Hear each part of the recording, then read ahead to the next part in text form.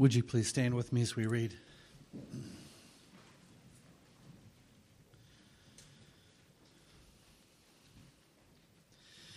We're reading from Ephesians 1, verses 15 through 23.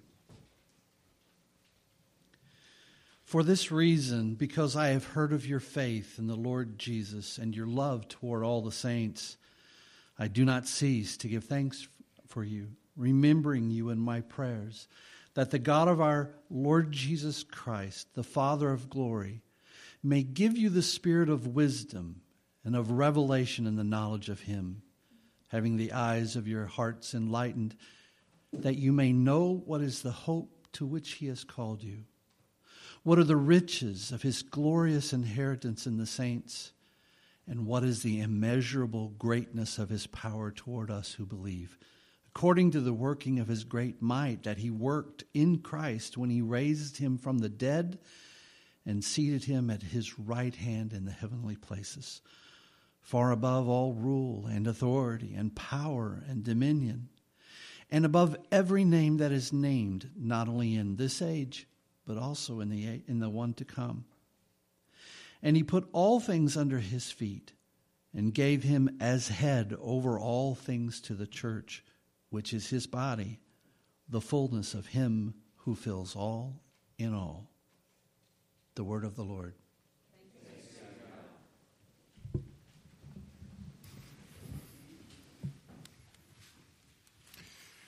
Happy Easter to you, and I want to relay from Pastor Isaiah in India. He sent a note to all of us, wishing us a very happy Easter, that we would celebrate the resurrection and enjoy the fellowship of God's Spirit together.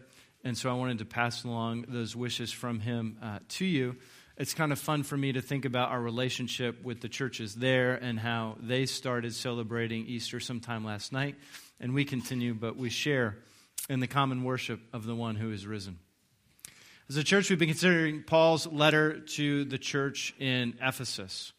And today the question we're taking up is the question that Paul will take up in his passage, which is, who do you trust and how do you know? And the components of trust that we're going to need to look at are hope, love, and power. And wherever you think you find love, hope, and power, that's a place where you will inevitably place your trust. I want to tell you the story of Harold Backer.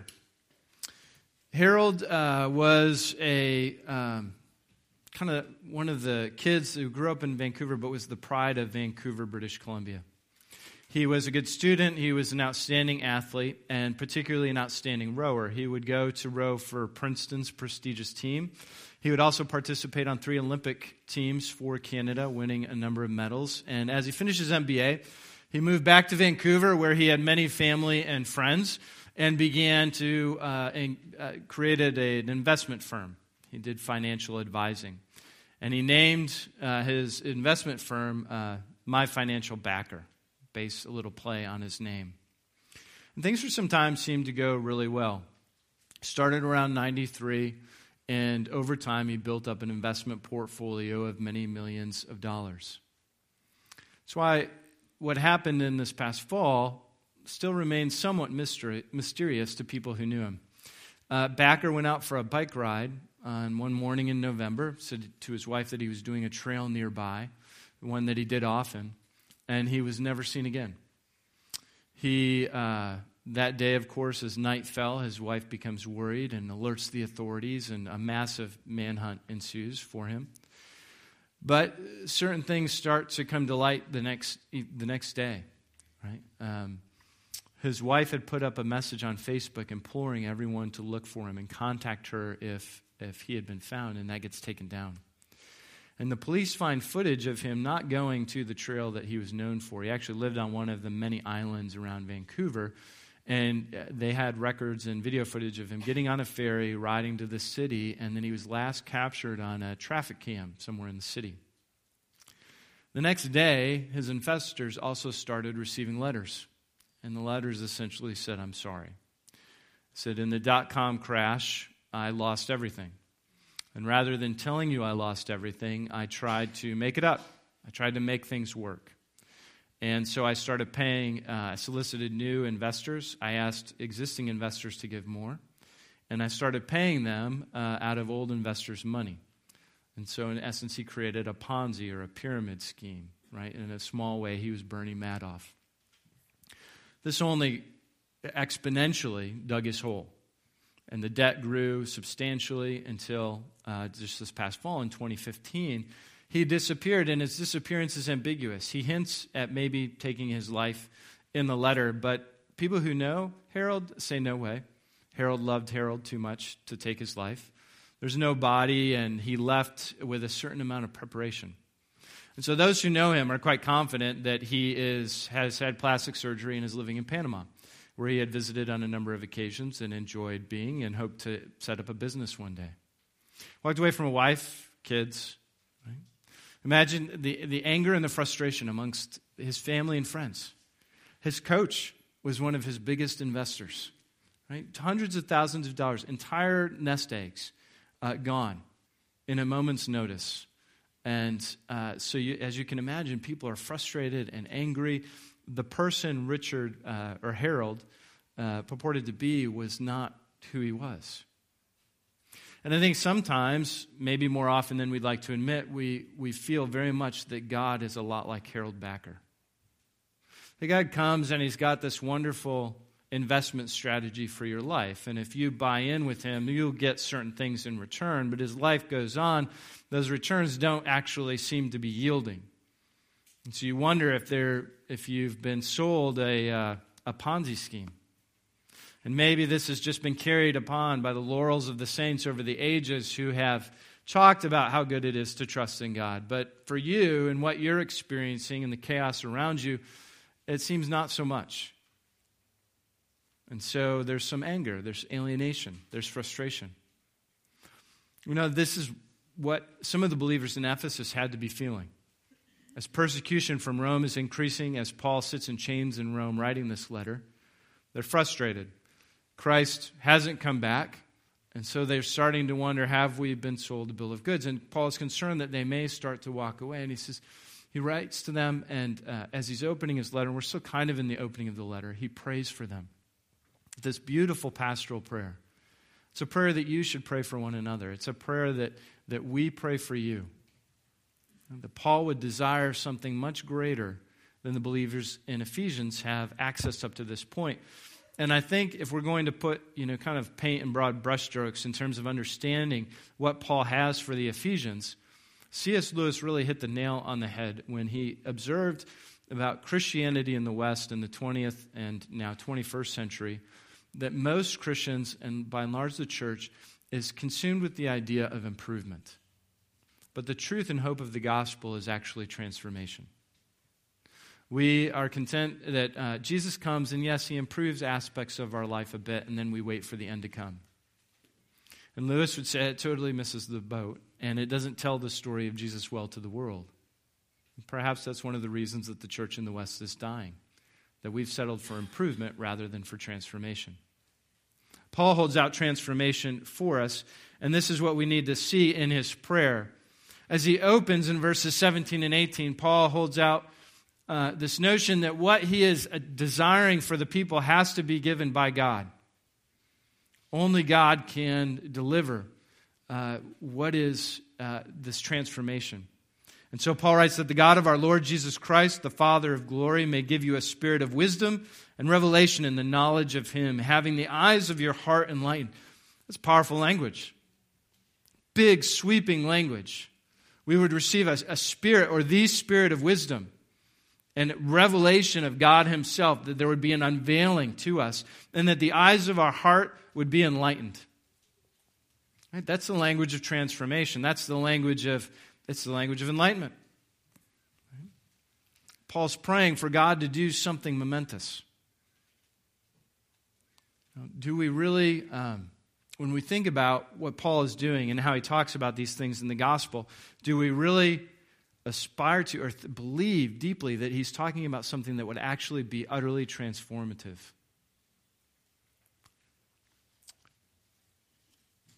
There's a story that made me think about this in a certain way that appeared just this last week. It's a story on a dying class of person in the Marshallese Islands. That wasn't a very good intro. I wouldn't want to listen to that story. I have to think about how to rephrase that. But the story is good, I promise, so here goes. In the age of exploration, people wanted to get to the Spice Islands in the West, right? Rare and exotic things existed there. And so Magellan is one of the first people to cross the Pacific Ocean. He says it's the most peaceful sea he's ever seen just before he gets stabbed to death in the Philippines. So there's a little tension in going to the West Indies. But when Westerners arrive in the West Indies, they discover a native group, indigenous people, who are inexplicable in this sense. They paddle little canoes, and they don't have any compasses or charts or a way of taking stock of their location. And so the sailors in the West say, how in the world did these people get here? Right? And so they concluded, back in the 1500s, that God created those people there. It's the only way they could be there. And that idea essentially existed in some way, shape, or form, even really up until the 1960s, when DNA evidence, archaeological evidence, and some discovery of their seafaring ways resulted in people saying, oh yeah, a long time ago, long before even that Christ comes on the scene, people navigated the seas and found this land. And the really fascinating part about these people on the Marshall Islands is there's a class of what is essentially a sailor, but he's called a remento. And remento means wave pilot. Right? And these are the men who were entrusted with a secret knowledge of how to navigate the seas amongst the Marshallese people. They weren't allowed to share it with anyone, and only a remento could train a remento. You had to be certified by the guild, so to speak. Now, the Marshallese people had figured out something that we know scientifically, but we don't know the way they know it.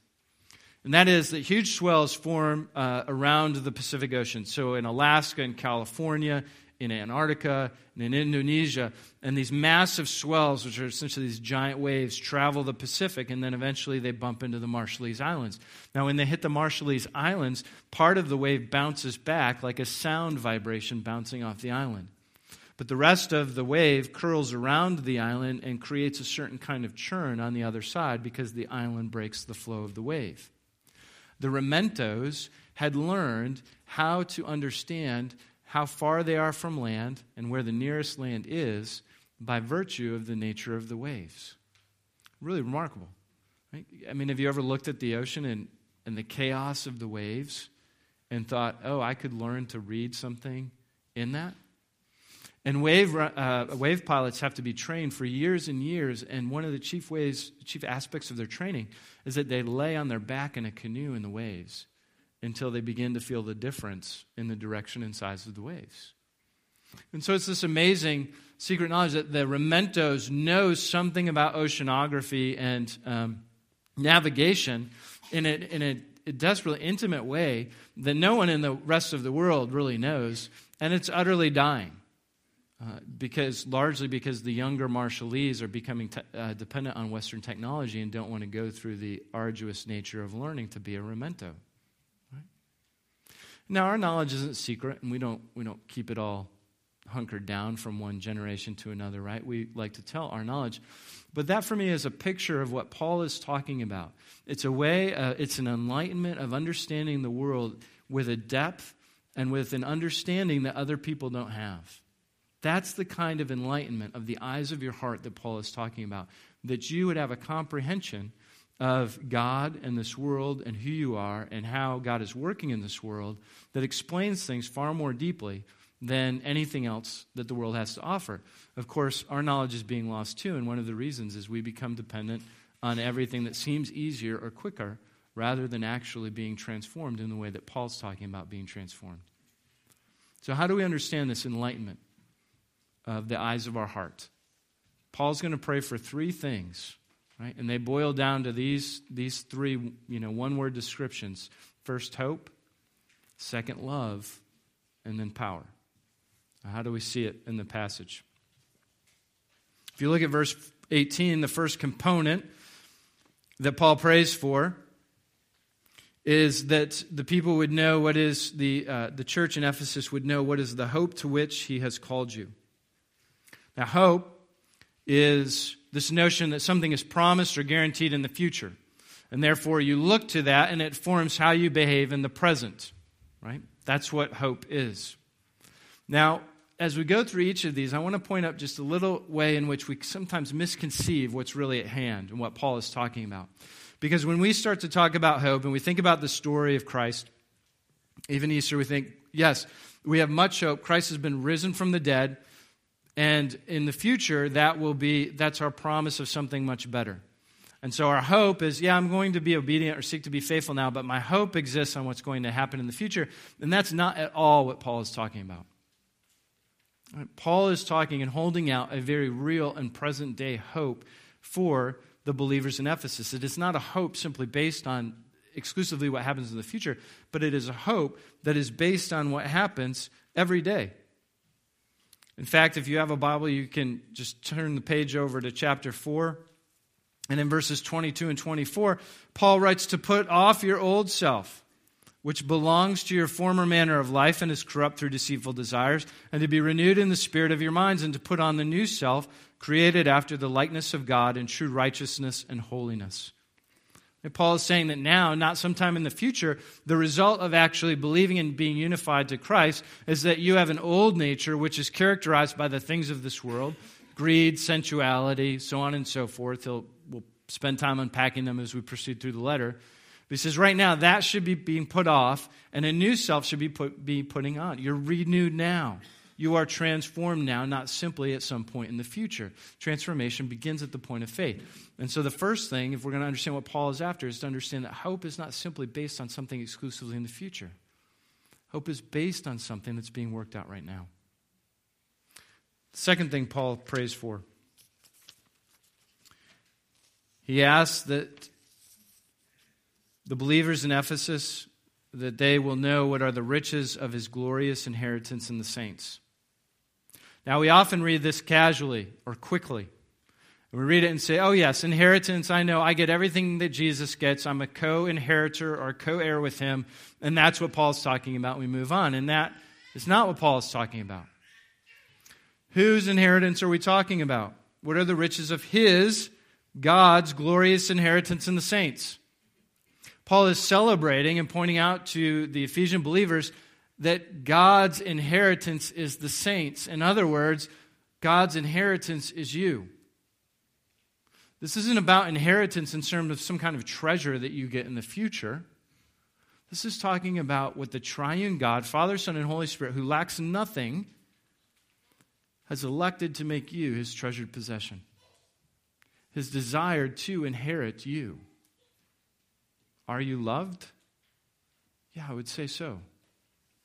That for reasons that are fully beyond our comprehension or explanation, God has given up much to make sure that you are his inheritance. That you will be brought to completion. That means that everything that's going on in us and in the world around us, that sometimes we find it very difficult to understand, is part of him playing out that purpose.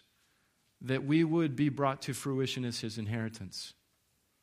And that demonstrates his love for us. So first, Paul points out to us our hope. Secondly, he points out love. Thirdly, he points out power. In verse 19, what is the immeasurable greatness of his power toward us who believe? Well, what is this power?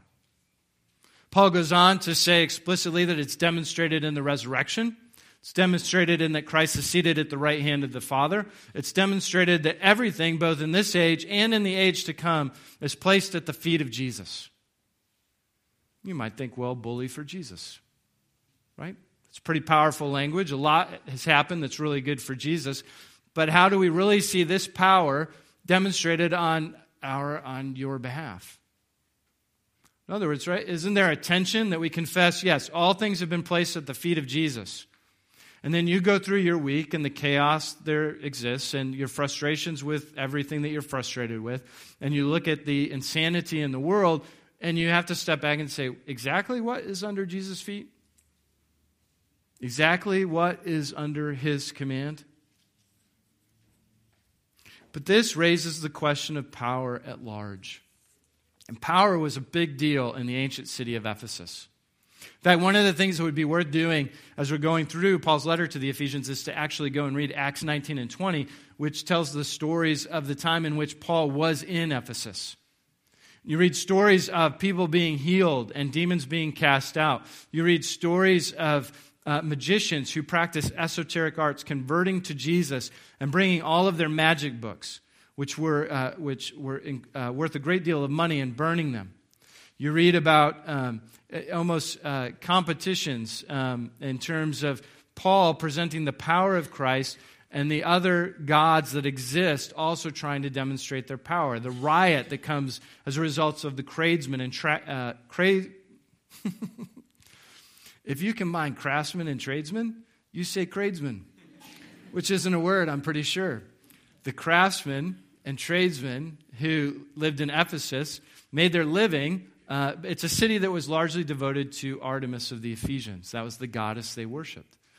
And so people are converting to worship Christ, and they stop buying the trinkets, the shrines, to Artemis, which causes a significant drop in their revenue, which causes them to riot against Paul and the Christians there. Right? This is the power struggle that is playing out based on one's affinity to one God or another, to one power or another. And in the midst of this, Paul exhorts the people to remember the power of Christ, even though they are in this battle and being challenged, and even though Paul is in chains. And Paul can do that because he's got a different notion of power than we do. When we read about, the glorious nature of God's power, we are very deeply trained to think of strength, to think of, popping the heads off fire ants. That's power, right? Uncontested. That's not power in light of the gospel. If the greatest act of God's power, if his demonstration of victory over sin and death is the cross, then we are forced to rethink every notion of power that we have. And this is, of course, Paul's agenda. He writes in 5:1 and 2, "Therefore be imitators of God as beloved children, and walk in love, as Christ loved us and gave himself up for us, a fragrant offering and sacrifice to God." We are called to be imitators of God. What does that mean? That we would walk in love. What does that look like? As Christ loved us and gave himself up for us. So power in the story of the gospel is not a demonstration of strength overtaking something, right? That's not going to be the power of God displayed in your life, which is what you have a tendency to think and what you desire is that God's power in your life would make what you want to happen come to happen in your life. The notion of power that Paul presents is no, the more power of God you experience, the more your life will actually look like the cross. That may be unsettling to you, but that's what's on offer here. And if we promise something else in terms of what Christ is offering and being unified with him, we're not really talking about the gospel. We're talking about identifying with Jesus by virtue of the cross. Now, why would we want to do that? What's in it for us? I would hold that it's the most freeing thing in the world. Why? Let's talk about power for a minute. In the lives of two people. The first person I want to tell you about is Sarah. Sarah is a girl who, she grew up in a home in which her parents never were doing that well and were somewhat distant. And she spent most of her time playing with her cousins who lived just 2 blocks down the street in the town that she grew up in.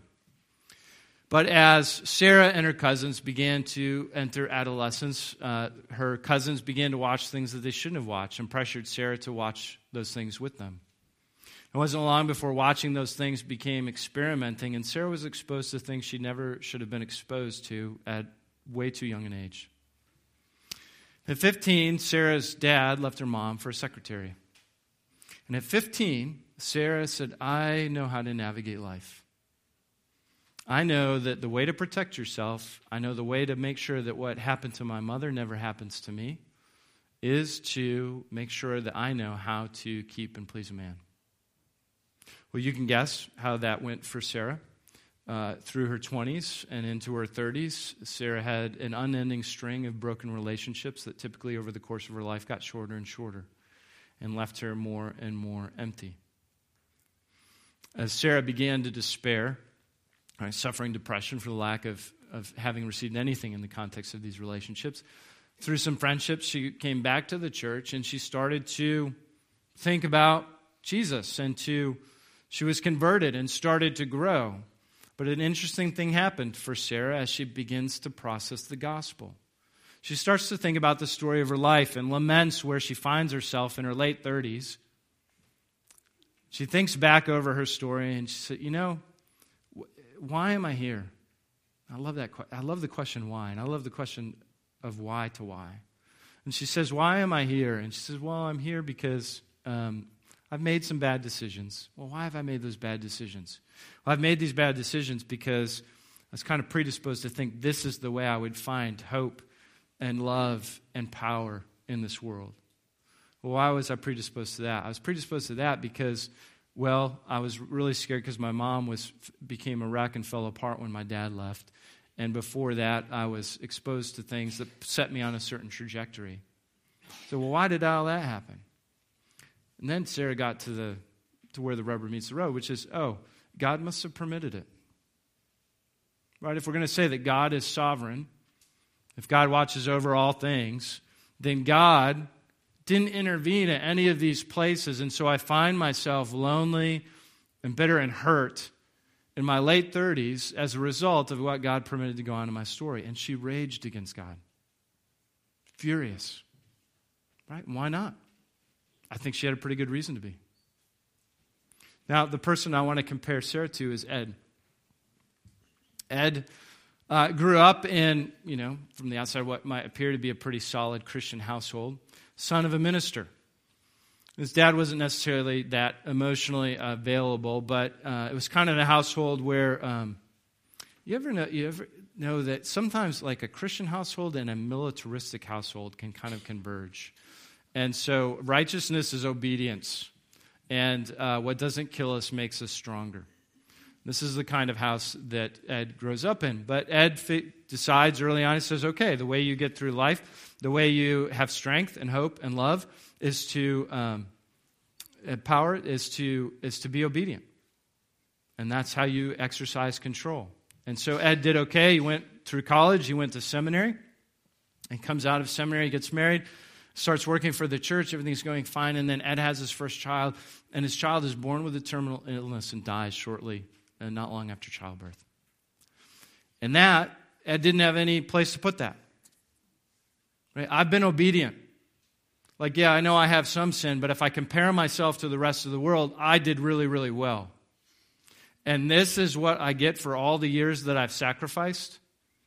And in all the ways I've put you in the church first, God, this is what happens. And so, but what does Ed do? He says, okay, well, you've permitted this. I must have to endure it and go through it, and I'm going to be faithful. I'm going to be obedient. So he doesn't get really mad. He decides that he just knows what he needs to do and keeps doing the thing that he's always been doing. And so Ed gets angrier and angrier. Over the next decade, there will be more and more fights with people in his congregation. He'll become alienated with the elders of the church. Eventually, the elders will ask him to resign. Ed leaves ministry, ends up declaring himself agnostic, selling insurance in Alabama, and dies relatively young of stomach cancer. Now, what is the difference between Sarah and Ed? Sarah ends up in a beautiful place. I didn't quite finish her story, right? But she draws very near to Christ and believes that she's utterly transformed.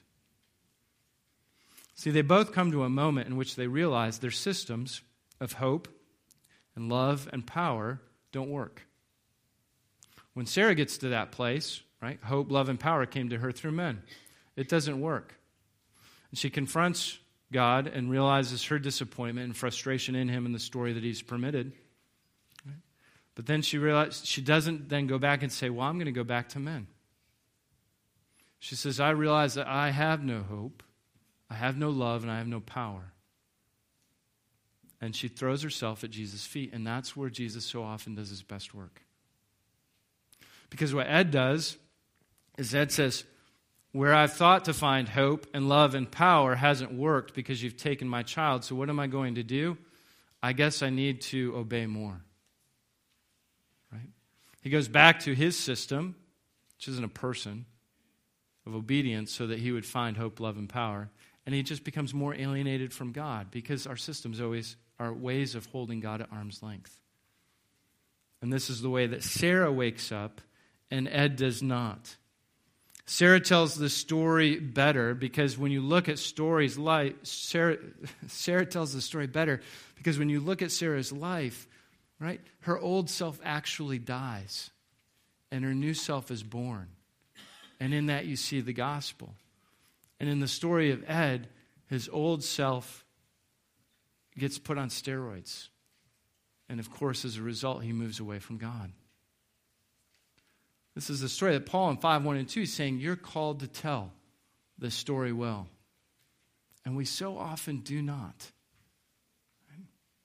We deviate from the story. Batman and Superman just came out, and I thought it would be a really fun Easter treat to ruin it for you. No, so visitors are like, what? I have this very undeserved reputation of ruining movies, and it's really unfair, and it's been out for like 2 days. Actually, I haven't seen it, so I can't ruin it for you, but it's been so badly reviewed, I may save you $10. No, but this is the point. It's being badly reviewed, and in the reviews you get little plot points. And as I'm reading the plot points, I'm like, that's not the way the story's supposed to go. The reason I say that, I was a comic book nerd. And in the late 80s, a comic book came out that changed the genre it was the birth of the graphic novel. Frank Miller, who was then a young comic book artist, and would later go on to all kinds of fame in various spheres, published The Dark Knight Returns, which is a story of Batman in his 60s, in a Gotham that's gone to, is in bad shape. He comes back, dons the outfit again, and in the course of that story, he actually fights Superman for very good reasons. So that's a brilliant story. If you have a first printing of that story, which was a fantastic story, it's worth tens of thousands of dollars. Okay? Now, what they did was they took little pieces, threw it in a movie, which is basically, apparently, an extended trailer for all the DC movies that are about to come out. And so they totally left the good story, and now everyone hates the movie.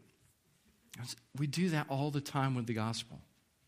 There's this beautiful, outstanding story in which Paul says, you can be a wave pilot. You can know what real hope and real love and real power is as your old self dies and your new self emerges. We say, well, that requires so much. My old self dying doesn't feel very good. And so I think I'm just going to put my toe in the water, but I'm going to hang back. And as a result, we mess up the whole story. Now, of course, we mess it up for the world, and that's a big deal, and we shouldn't dismiss that. But realize this morning, as you celebrate the resurrection, you mess it up for your own heart. Do you feel that Jesus is distant? Do you feel like he's not powerful? Do you feel like he doesn't grant you any significant hope? Is it because you've misunderstood and not seriously dwelt upon what Paul is talking about in his letter to the Ephesians, which is hope is not for the future, but is now. And God loves you to make you his own inheritance. And power is identifying with the cross and submitting your old self to death so that your new self might be made new. And it's in this that we understand the last verse of what Paul is writing, that we may be filled with him who fills all in all. Do you not desperately want to be filled with the love of Christ, with Christ himself? It comes through surrendering to Paul's vision of the gospel. Let's pray. Jesus, we praise you today. We delight that you have been raised from the dead. We delight that the most beautiful story ever told of the one God in the history of the world who loves the world enough to sacrifice himself on its behalf, we only have the word love because of what you have done. So we worship you and praise you this morning and thank you that you allow us to come to this table and to receive your gifts, to be nourished by Christ himself. We give you thanks in Christ's name. Amen.